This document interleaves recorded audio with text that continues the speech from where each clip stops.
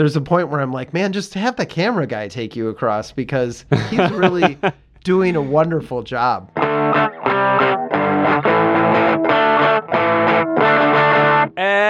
And welcome back to another episode of Exposing Ourselves. I'm Travis Ritchie, and this is episode 43. This is the show where we expose each other to new things. Matt, a big music fan, will assign me one of his favorite music artists to listen to each week, and I, a movie buff, will give him one of my favorite films. And we come together on this very podcast to discuss it all. And with me, as always, is my very good friend, Matt Brunquist. Hey, Travis. This week, I watched the movie 1917, and you listened to my favorite album of all time, In the Aeroplane Over the Sea, by the band Neutral Milk Hotel. No pressure at all on me to have an opinion one way or the other.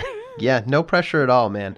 It's just... Ooh, my goodness. You know what? I contemplated calling out sick this episode or trying to find a guest host to take the pressure on reviewing your favorite album.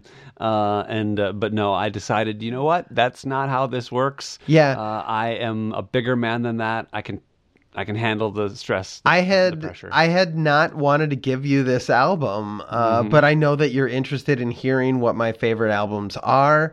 And when we got the suggestion last week that you should listen to Neutral Milk Hotel, I was like, yes. And to be fair, this album, not to spoil the party or anything, but this album is... It is important in the history of indie music for sure. Okay. Like I'm not crazy out there on an island. How was your week? My week was good. It was a little bit shorter than usual because we taped late last week. I got to play D&D this week, which was fun. Oh. It's been like 2 months since I've played for a variety of reasons, none of which are important here. But we had trick-or-treating, which was super fun. We had a pretty good attendance this year. Wait, why trick-or-treating not on Halloween? Well, because it's cold and dark, and Halloween is on an actual weekday, and so a lot of villages and towns around this area do trick-or-treating on the weekend before. I think it cuts down on car accidents. Halloween is one of the most dangerous days of the year for pedestrians, which is to say a lot of kids get injured and killed on actual Halloween. So, yeah, a lot of the places around here have done that. Yeah, I didn't realize that. I don't remember us when I was a kid moving the day to be on the weekend. Do you? No, it's a relatively recent development. But even when Eve was growing up, so I want to say early 2000s, by that point, there was definitely movable Halloween. All right, just pandering to the kids, playing up to big safety here. But well, that's fine. That's good. Did you have candy to give out to kids? Oh, absolutely. We get dressed up every year. We do a display in our lawn every year. Amy is a trained scenic painter. Yeah. And so we made our own gravestones that have puns on them and jokes, inside jokes or jokes that I think are funny. And then every year we have a couple of skeletons, and we have the skeletons doing this year. So the theme for this year was blowing bubbles. So we have an adult-sized skeleton and a child-sized skeleton, and then a skeletal dog. And so the adult skeleton was blowing bubbles, and the child was exclaiming in excitement, and the dog was attempting to pop bubbles. Please send me pictures of that. I want to see this. And yeah, it's super fun. We've done different things every year. We did camping one year. Sometimes they're just waving to the people walking by. We do lots of different stuff. It's like you're the Calvin and Hobbes building snowmen, but of skeletons for Halloween. Yeah, and it's pretty minor, right? It's only a few skeletons. It's not like it's taking over the whole area. I mean, for now. But it's fun. And we try to keep it light, right? Some people go really hardcore into the horror thing for Halloween, but that's not us. Oh, that's very sweet. And what the most important question then, what kind of candy do you give out? Some chocolate, some sugar. So I'm a big sugar candy person. I love things that are just basically pure sugar. So Like what? Sweet Tarts, Smarties, Oh, okay. Starburst and Skittles, right? Things that are just like sugar, sugar, sugar, right? Okay. But of course, we know that many people like chocolate. So we usually get a bag of assorted chocolates, a bag of assorted sweet candies, and then whatever's left, we get to demolish ourselves. And we had, I would say, around 100 kids this year. So pretty good. Nice. Oh, wow. That's so exciting. I love that. I really enjoyed when I was in Nashville dressing up myself and handing out candy to the kids. It was my only real chance to do that because it's not something we do here in LA in an apartment complex, right? And so I got a chance to kind of be, dad giving out candy to the neighbor kids. And it was really, really cool. So I'm glad that you get to do that every year. Yeah, me too. It's a lot of fun. We really enjoy it.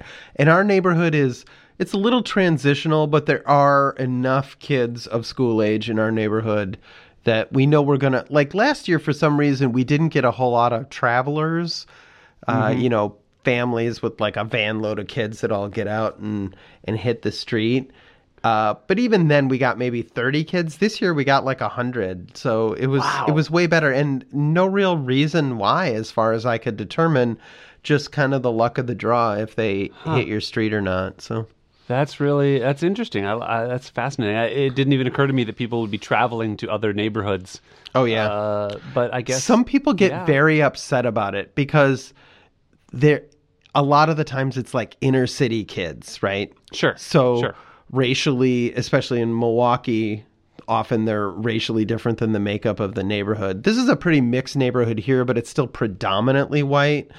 And so some people get like really wound up about it, and I'm like, dude, it's like $8 worth of candy. Like, who gives a flying and you're flip, making their day, right? and you're making their whole month better. That's great. Yeah. I like that a lot. My week was not very different. It was fairly mundane, but it was full of stuff. So, of course, back to work. I did classes at the Collaborative. I did one of them went really late, and I've had early morning calls all week, so like 6 a.m. Around abouts. And so on work nights, it's really tough to be up till 11 p.m. when some of these classes are getting out. Now you bicycle to work, right? I do, yeah. And I don't really know like what sunrise, sunset are like. Are you biking in the dark? Yes. Okay. And so I have my lights on, and I have a big, bright, flashy backlight. Okay. And I have spoke lights if I think I need them, but at that hour of the morning, there's almost no one on the roads. And so, I feel generally pretty safe. Good. I've been biking in LA for 20 years now, and not never, but rarely had problems with other drivers.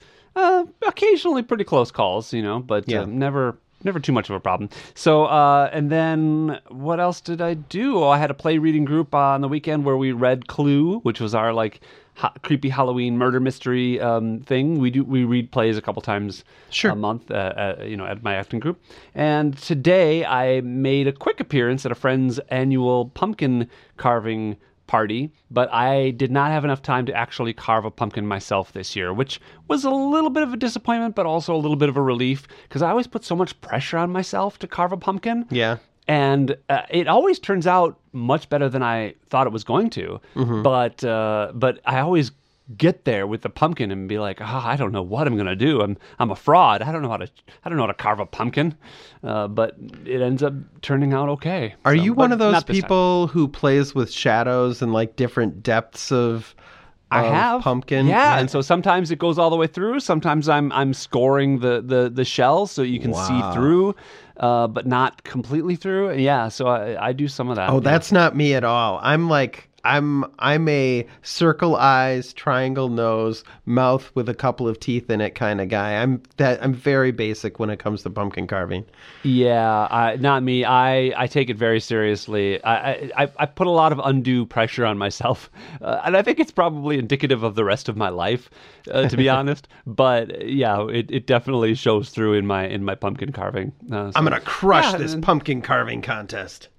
Yeah, it's not even a contest. It's just a bunch of people showing up and carving. But there is definitely a gradient of talent in that group. So some people are doing exactly what you described, and some people are doing like the Balrog from Lord of the Rings and looking exactly like it should. So yeah, and everything in between.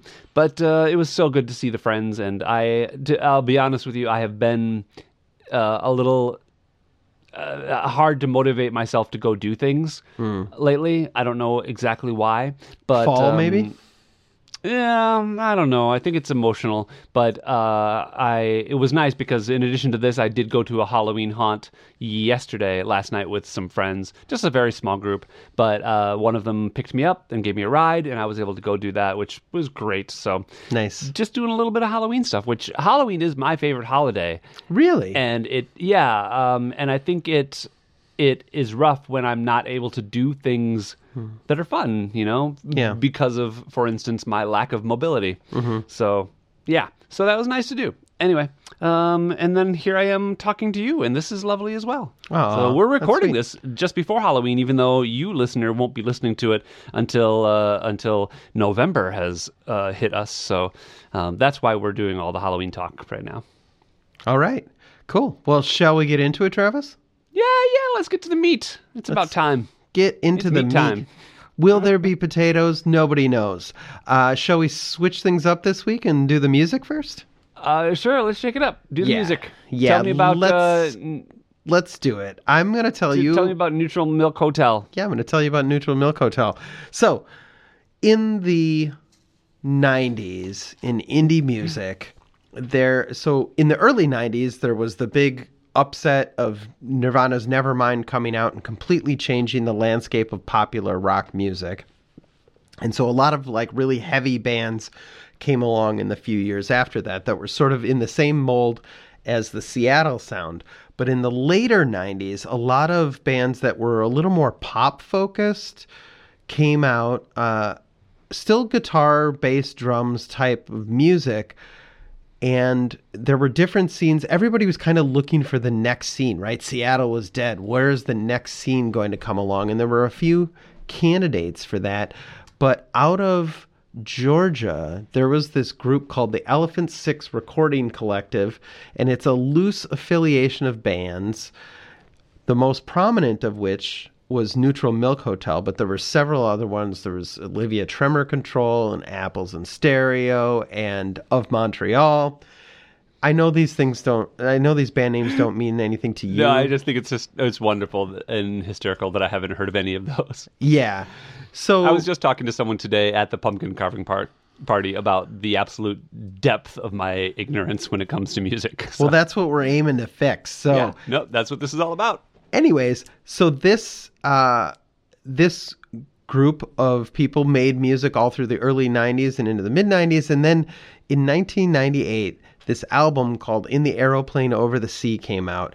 And it is kind of a theme album or kind of a concept album, but not really. It's sort of a loosely connected group of songs that are really, there's all sorts of odd instruments that are in use in this. There's all sorts of, it expands the sonic palette quite a bit. And there are things that are very sort of straightforwardly acoustic guitar and voice, all the way up to, there's I think something called a Zanzophone on this. I'm not sure what that is. I actually was going to read some of the credits to you, and I decided not to do it, just so you could hear the list of bizarre instruments that are on this.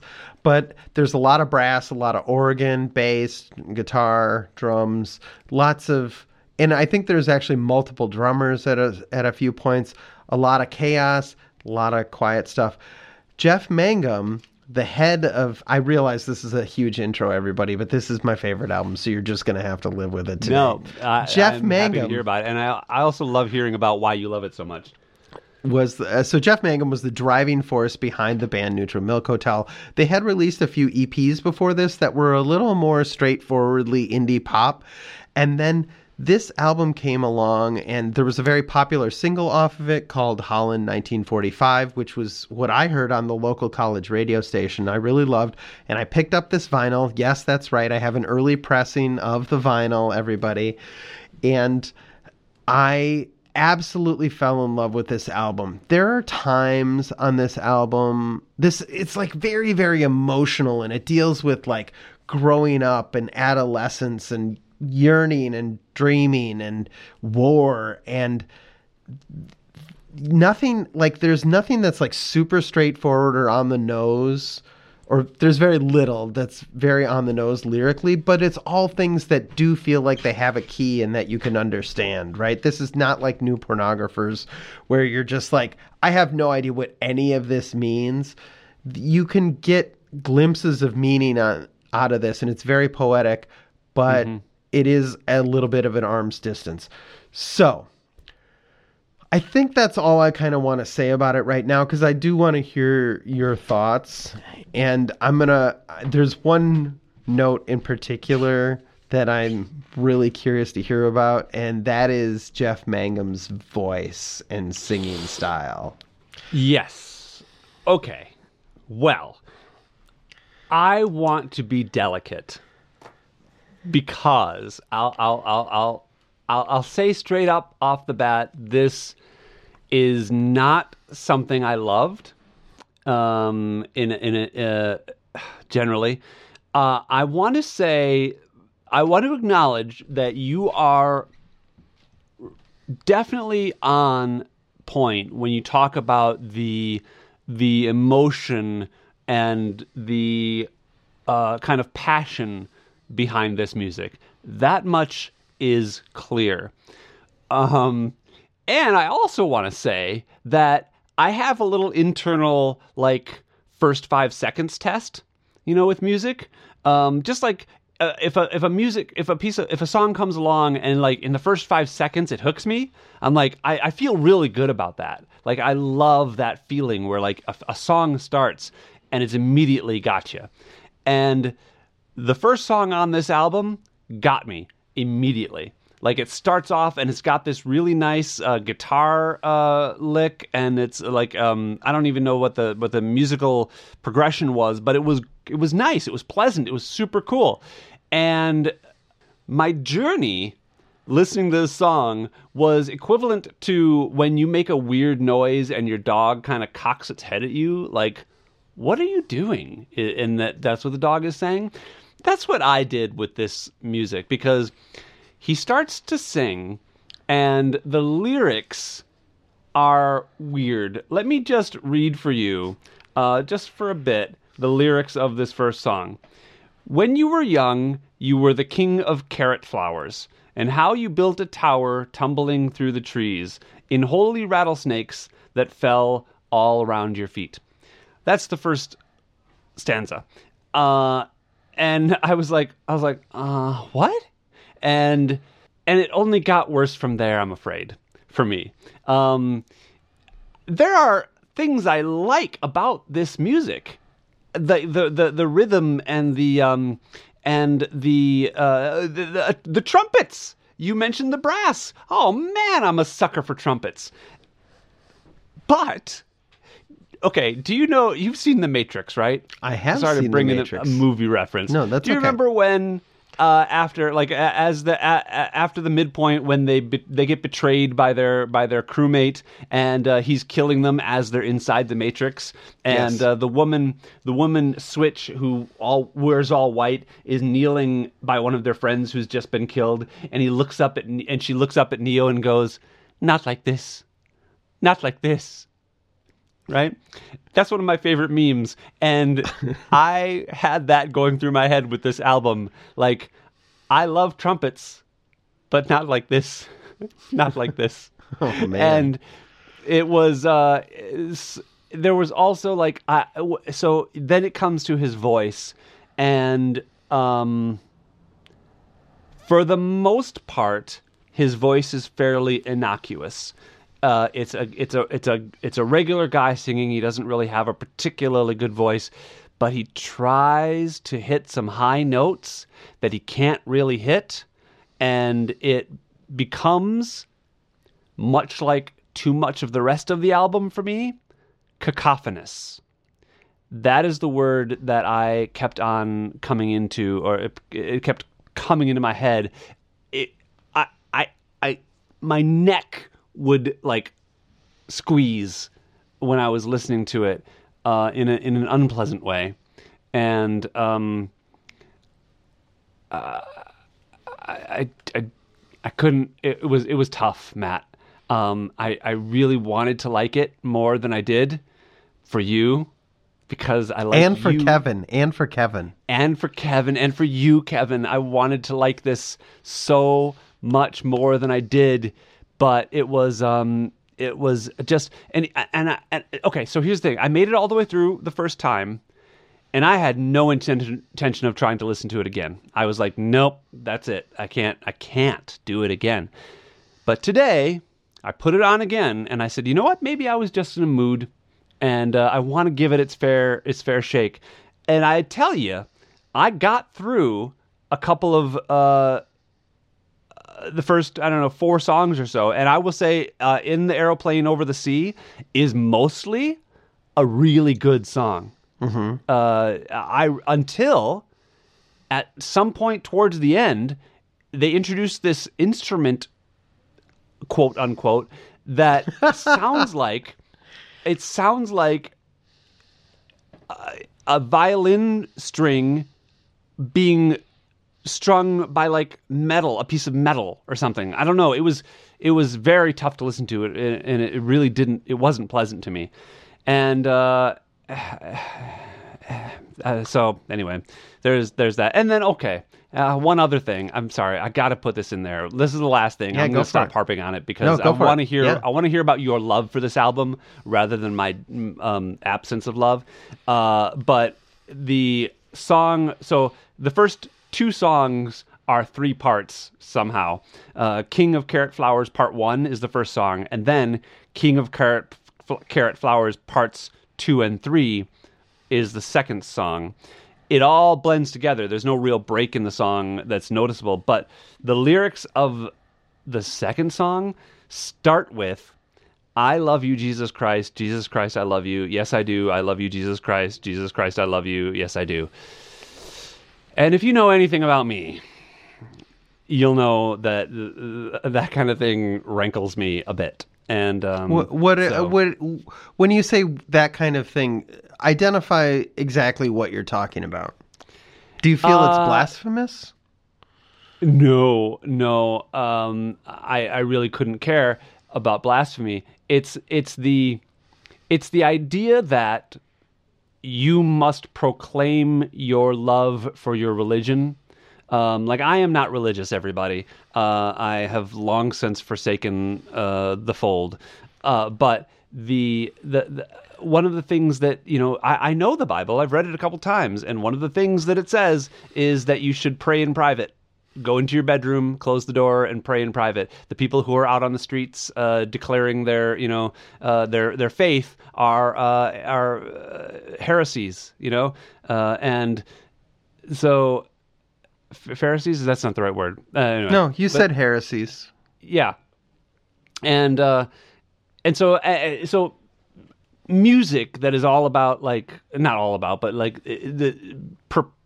really makes a point to stress how religious you are, rankles me a bit. And so references in music to God, Jesus, those kind of things just rubs me the wrong way. We encountered that a tiny bit early on. Yeah, I want to address this point specifically since you brought it up. Yeah. So a big part of this album is him taking on the persona of a youth, right? This is not from the perspective of Jeff Mangum as a man in his mid-20s dealing with the world. This is about a kid and his relationship to adolescence, and weirdly Anne Frank and the horrors of war. And to me, when he says that line, Jesus Christ, I love you, right? He's talking about a strong religious experience that he had as a child, right? Which many of us had. Like, I went to Bible camp when I was a kid, and I was like super duper like, yeah, woo, right? And of course now I'm much like you are. And hi, Mom. And then the next line is, I love you, Jesus Christ. And then it goes, Jesus Christ, I love you. Yes, I do. Jesus Christ, I love you. Jesus Christ is being used as an epithet, right? It's being used as like a swear, like Jesus Christ, I love you, right? And the you in this case is now the object of his affection, not Jesus Christ, right? And it's that sort of duality you have as a kid where you're having these intense emotional experiences, one of which is like explicitly religious and one of which is like horny or at the very least romantic, right? And so just by reversing the order of the words and sort of the delivery of the lines, you get this sort of looking at the same phrase from two different perspectives. Okay. Now, I've listened to this album hundreds of times, and that's my take on it. I have no idea if that's correct. I've never read like a book about what the hell does In the Aeroplane Over the Sea mean, but that's my take on it. Well, I can accept that for sure. And if that were the only thing that rubbed me the wrong way about this album, then I would be satisfied to say, great, that's satisfying to me now. But it unfortunately is not. So well, what and else? his voice is super annoying there too, right? He's like, it's super annoying. There's like some modulation going on where he's like searching for the right note, right? He's like searching for the answer. And you know what? There's other things in this album that you know how oftentimes I'll say this checks my boxes of the things that I want in music. This checked a lot of the things that I actively dislike or have learned that I dislike through the course of this project. Things like unnecessary distortion. Like, why do you have to put that into your drums and your guitar and stuff like that? So that just annoyed me again. You're just reminding me of all the things that yeah, and so there's a tell me why you love this. I mean, and I think interestingly it is really cool that you have an album that you got into in college? Yeah, 1998. Yeah. And those are our formative years, right? Those are the age from 14 to 21 where we're picking up. Those are the things we love most through our lives, I think. And so I love that this is one of those for you. And so I want to hear more about that.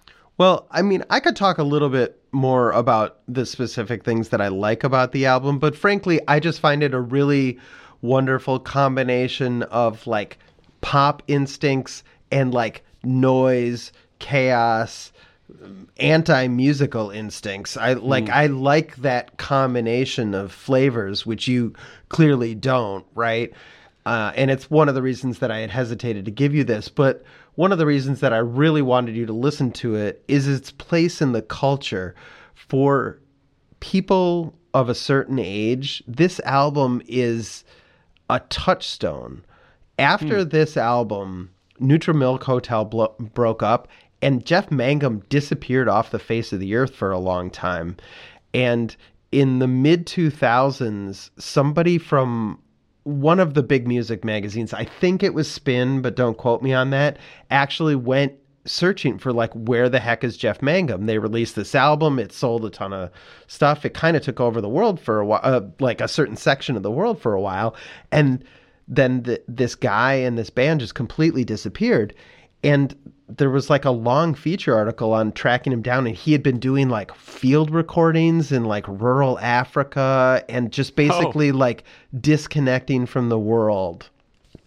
And when this reporter found him, he was upset, right? He was very much in the oh God, I can't remember the names of any of the authors that are super reclusive, but like that mold of like authors who like, the work speaks for itself and I don't want to give interviews about it or do, anything.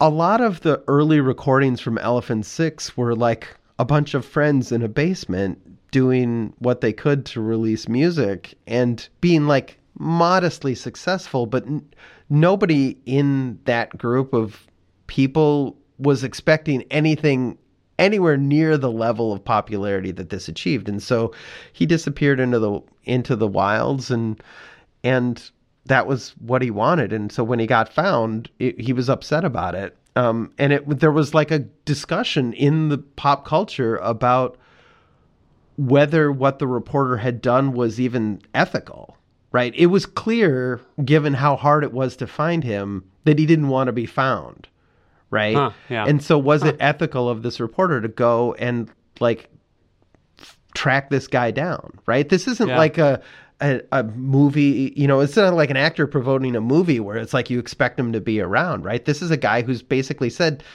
don't find me, lose my number. Right. And so that was the thing that happened. But then eventually, like, so I guess the point is that this album became like this like shining lighthouse in the late 90s, right? It came out of the late 90s. And then, of course, we've talked about before how indie music became huge in the mid 2000s with like the OC and all the different things surrounding that movement, right? It was like a big deal. And here's this album that all these people who are my age are like, oh man, you got to check out Neutral Milk Hotel in an Aeroplane Over the Sea is amazing, right?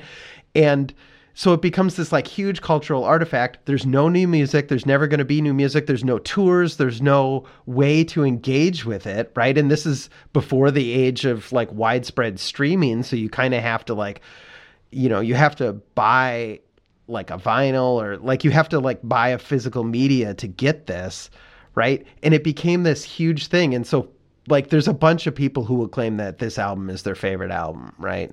Wow. I'm definitely not alone on this. It's like it's a big deal, I guess is what I'm saying. It's a big deal. Well, so that's they interesting. did. Yeah, I know we're super late on time, and I'm sorry about that, but this is the one for me. No, So- if this is your favorite album, it deserves its due, and I'm don't apologize. I'm fascinated to hear why you love it and why it means so much to you and theoretically others. Yeah. So what is interesting is that they did eventually get Neutral Milk Hotel back together for like That's what I was going to ask you because I read here that it, Yeah, they did a few shows. It was a very limited number, though. I don't think they did a full tour. They did like 7 shows or something where they played the album. It says from 2013 to 2015. So Oh, really? over the course of 2 or 3 years. Okay, so they did do a few, and they played these shows. All of them were sold out instantly. Like it was impossible to get tickets. And Did you try? yeah, of course. And you didn't get tickets? Oh no. Wow. So okay. yeah, and then they just, and I'll be honest, like I was like, oh, okay, well they're back around again. They're going to end up releasing another album. They're going to keep touring. And they disappeared. They kept their word and disappeared off the face of the earth again. And they're not around. So, So this one, I think the reason that it kind of rises to the top is it's an amazing album with like, it sounds different from everything else, but it's good. And then sort of the mythology that arose around it, you know? Yeah, that's interesting. That reminds me a little bit of like Bill Watterson and Calvin and Hobbes, right? Sure, Very absolutely. reclusive, doesn't want to be found, not doing interviews, not selling out with merchandise, that kind of thing. So, but has this perfect thing that they. Do you mean to created. tell me that he's not making mad money off of all the pissing Calvin stickers? No, strangely not, he's not. There's a really interesting documentary video about that I watched, but so I did search and find out that so it says the band members played a variety of instruments, including non-traditional instruments like the singing saw and the Uilian pipes. Yeah, it's a Gaelic word. I'm not really sure how to pronounce it. But I think it's the singing saw that I was probably not liking. That sounds like something I wouldn't like. I think there were a lot of things on this album that you didn't like.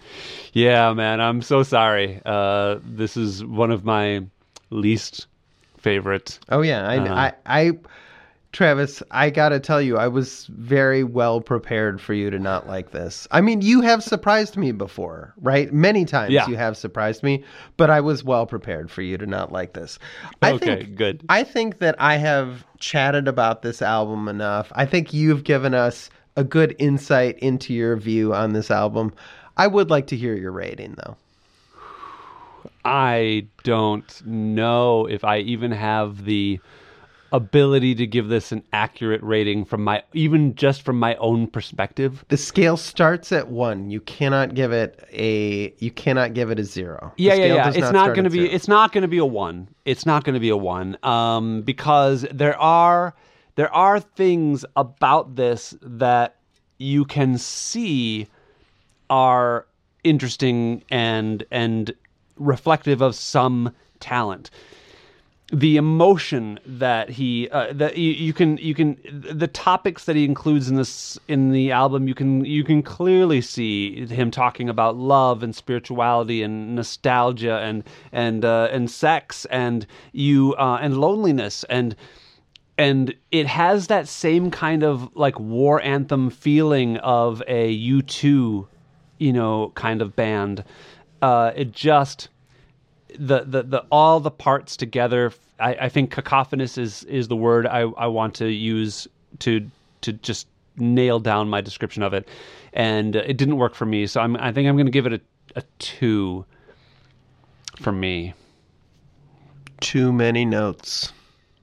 Just cut a few and it'll be perfect. It's my favorite scene from Amadeus.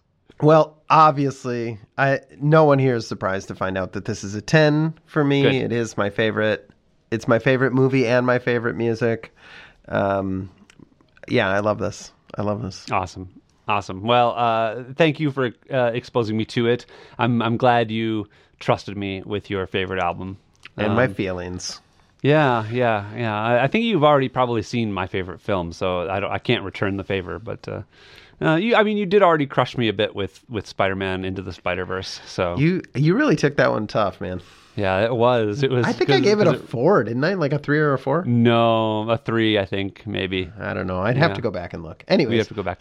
Anyway, shall we move on to the movie? Let's do it. Tell me about 1917. Oh, so this movie kind of took me by surprise. I am not generally a fan of.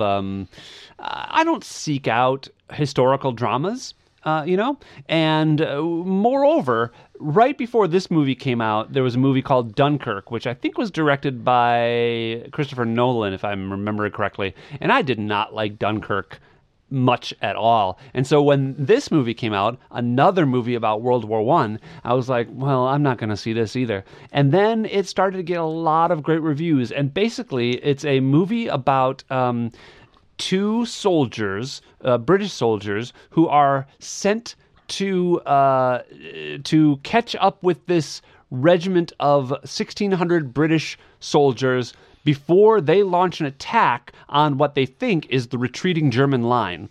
But what the Germans are actually doing is setting up a trap, and they're basically going to massacre this entire army of soldiers. And so these two soldiers are sent by their general to take a message to the I guess captain of the army and tell them to call off the attack.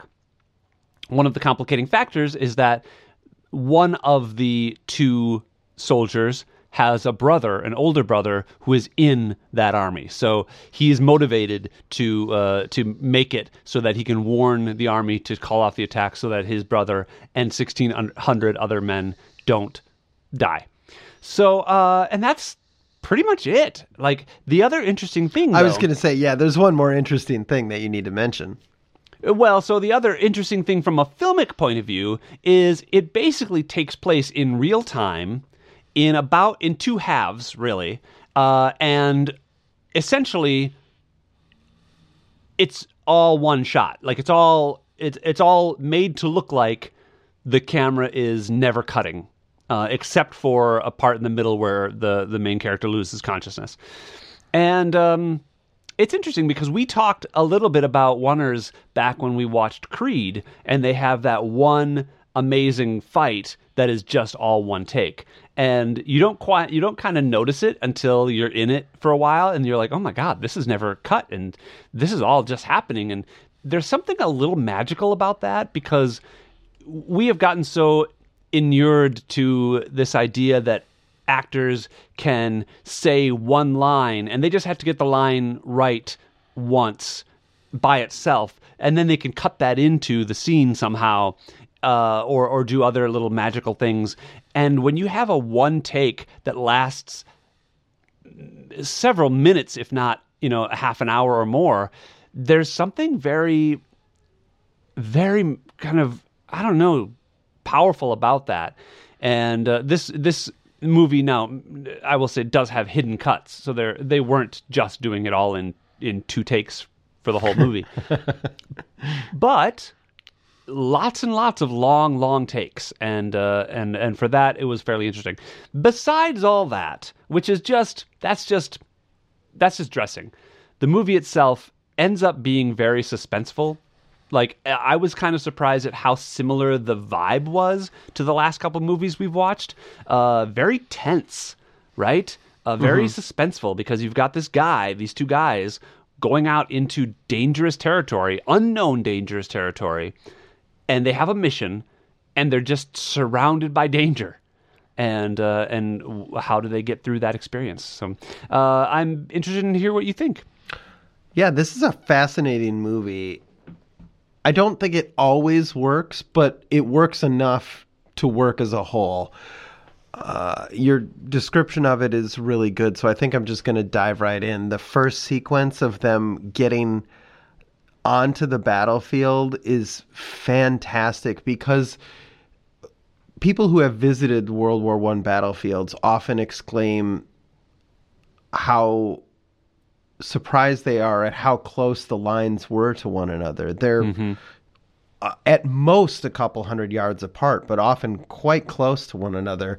And this makes you feel that for those of us who haven't been to World War I battlefields in Europe, which I haven't, it shows you, like, they're given these directions by the local commander. Okay, you go to the dead horse, and then you find the guy that's hung up on the wires, and you go through here. And all those things happen one right after another very quickly, because they're only traveling 10, 15, 20 yards till the next, point of navigation that they've been given. Right. Next. And they're very quickly into the German trenches, and they realize the Germans have indeed left. They've booby-trapped it. They escape a booby trap. That sequence where the one character is buried, unbelievable that they do that as part of a oneer. I mean, obviously there's some pretty significant practical and computer effects going on there. All of it is really, really impressive. I loved that. So then they do sort of progress beyond the immediate German lines. They found that their immediate intelligence is correct, and so they start traveling across the open land, and they get into a little bit of trouble relatively quickly. It's actually slightly before halfway through the movie, I think, when the one guy gets killed, right? Yeah. So one of the guys... fast. Yeah, one of the guys gets killed, and my wife and I were both a little shocked. Even though she had predicted that one of them was going to die, she thought it would be like a big climactic scene at the end, right? Yeah. But it ends up being like sort of right smack dab in the middle of the movie. And did you think it was going to be that guy? I didn't know. I really didn't. I think you could make a case for either of them, right? Sure. Yes. So... Yeah, it took me by surprise, just because, he seems to be the character with the arc, right? He's got the brother. He's the one who's chosen at the beginning. He's the one who's chosen. He's the one who literally answers the call to adventure, right? And just kind of pulls this other character along. And it turns out that this other character is the one who is actually on this hero's journey. Yeah. So anyways, I don't want to walk through the whole movie. I do think it's definitely worth watching. The way it integrates the effects into this giant one take or two take, right? Because it was funny when he goes unconscious and there's a skip forward in time. I was like, Travis was wrong. It's not a oneer. It's a tour. I don't think that's a real phrase, but it's essentially 2 long takes, and the way they integrate the different scenes within that are so good. The way that the special effects, I can't believe the special effects that they're able to do in this and integrate them well into this. Like, it's a filmmaking trick, right? Right. It's very flashy, and if somebody told me about this, I'd be like, God, these film people and their stupid, like, I gotta do it in one take things. But it really does work.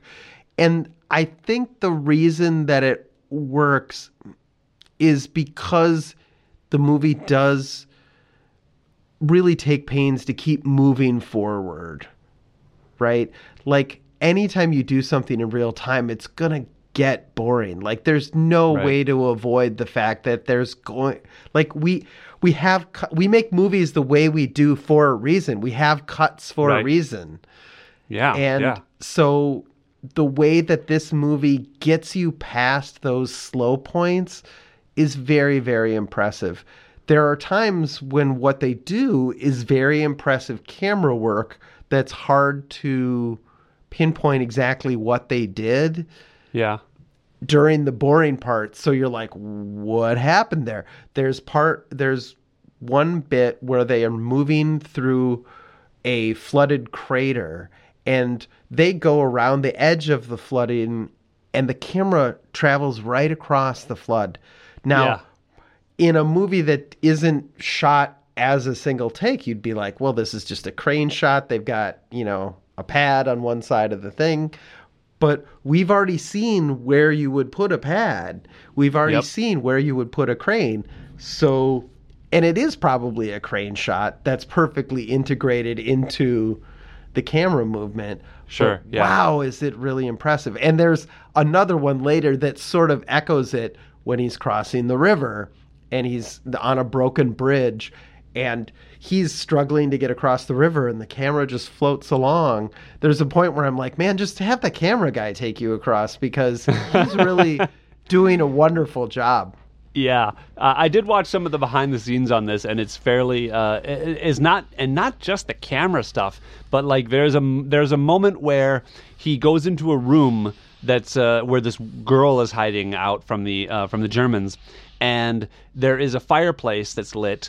And that's the only light source in the room, right? Is the fireplace. And the camera goes 360 degrees around him, but never casts a shadow on him. Yeah.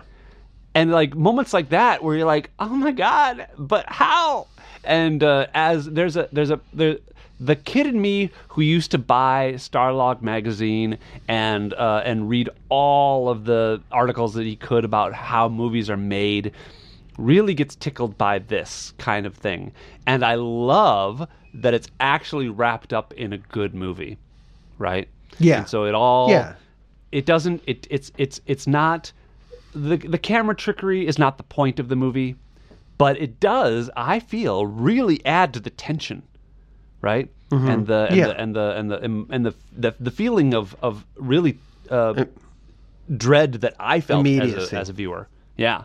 Yeah, so. The immediacy of it is like, that's the thing that keeps me from hating this, right? Is that the one take has a story function. Right. It helps the movie. It helps you understand the distances that we're talking about and the time that we're talking about in a way that you couldn't necessarily get just from like title cards. Right. Yeah. And so I really, really dig that. Yeah. I liked it a lot. It's grim. Performances were great. I did want to call out the soundtrack, because I really loved the music that was integrated into this movie. Now, long stretches of this movie are silent. Mm-hmm. But some of it is musical, and what's musical is really good. There were times when I was like, why does this get music and this other part didn't? Like, I didn't always agree with the choices of what they chose to have background music and what they didn't. But whenever there was music, I noticed it and I enjoyed it, which I wanted to mention just because we've talked about how I generally find movie soundtracks to be innocuous and part of the background, and I don't pay attention to them. So I thought it really added to the tension and the storytelling in this particular movie. Yeah, Thomas Newman did a great job. He's a very well-known, does a lot of drama, The Green Mile and American Beauty that he did with Sam Mendes. He's a frequent collaborator with Sam Mendes. But there are so many interesting things about this movie. There's a scene at the end where the character is trying to get to the captain before they launch the attack on the Germans, and he doesn't quite get there in time, and so the first wave starts, and the only way he can get to the captain is by running across the battlefield, and so he's running perpendicular to the way that all the soldiers are running, and he has to kind of like dodge, and they hit him a couple times, and he's on the, and I think I read that he's not, him tripping was not planned, it just happened, but they just keep going, and he has to catch up to the camera, and it's such a powerful moment, and you believe everything this character is going through as far as how tired he is, but yet how he manages to kind of get the strength to keep going, and because there's just so much at stake. And at the end, when it bookends in this beautiful shot of him sleeping against a tree, which is exactly how it started. And I think it's just a beautiful, and also like his emotion with actually connecting with his comrade's brother and finding him. And just, oh my God, makes me teary-eyed just thinking about it. But I was definitely crying in that moment. Yeah, so. It was really, really good. I think to the extent that I didn't like this movie, it was just because formally it has to drag in a few places, and it really does drag. Like I said, I think they do a great job of mitigating that. But it's a real-time movie, and there are times when you're like, get on with it. You know, like this would have been improved by a cut, but it would have ruined the whole thing that we're doing, so I understand. Interesting. But yeah, I actually kind of liked those moments of stillness now and then, and I feel like they really helped. They were good for me. Yeah, so. Yeah, I can certainly see someone having a different opinion about it, but for me that was the only place where this really falls down for me a little bit. I mean, there are things in this that are not the way you would approach the situation in real life, right? One thing that was mentioned in the stuff that my wife looked up was that the attack at the end would never have gone forward without artillery support.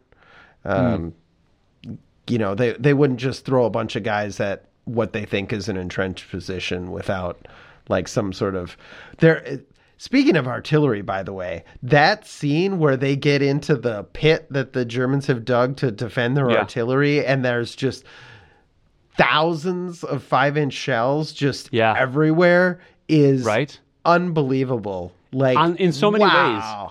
Not only the moment in the context of the story, but also in the context of filmmaking. Like you had to make all those shell casings, and that was pretty cool. Yeah. So, anyways, there's a few things that and really, so this incredibly important message. The only way to get it is to have these two guys walk across, and like really, there was nothing else that we could have done. Like maybe have one of these airplane pilots that's flying around drop a can of messages or something. Like it just feels like there has to be another better, more likely to succeed way than this.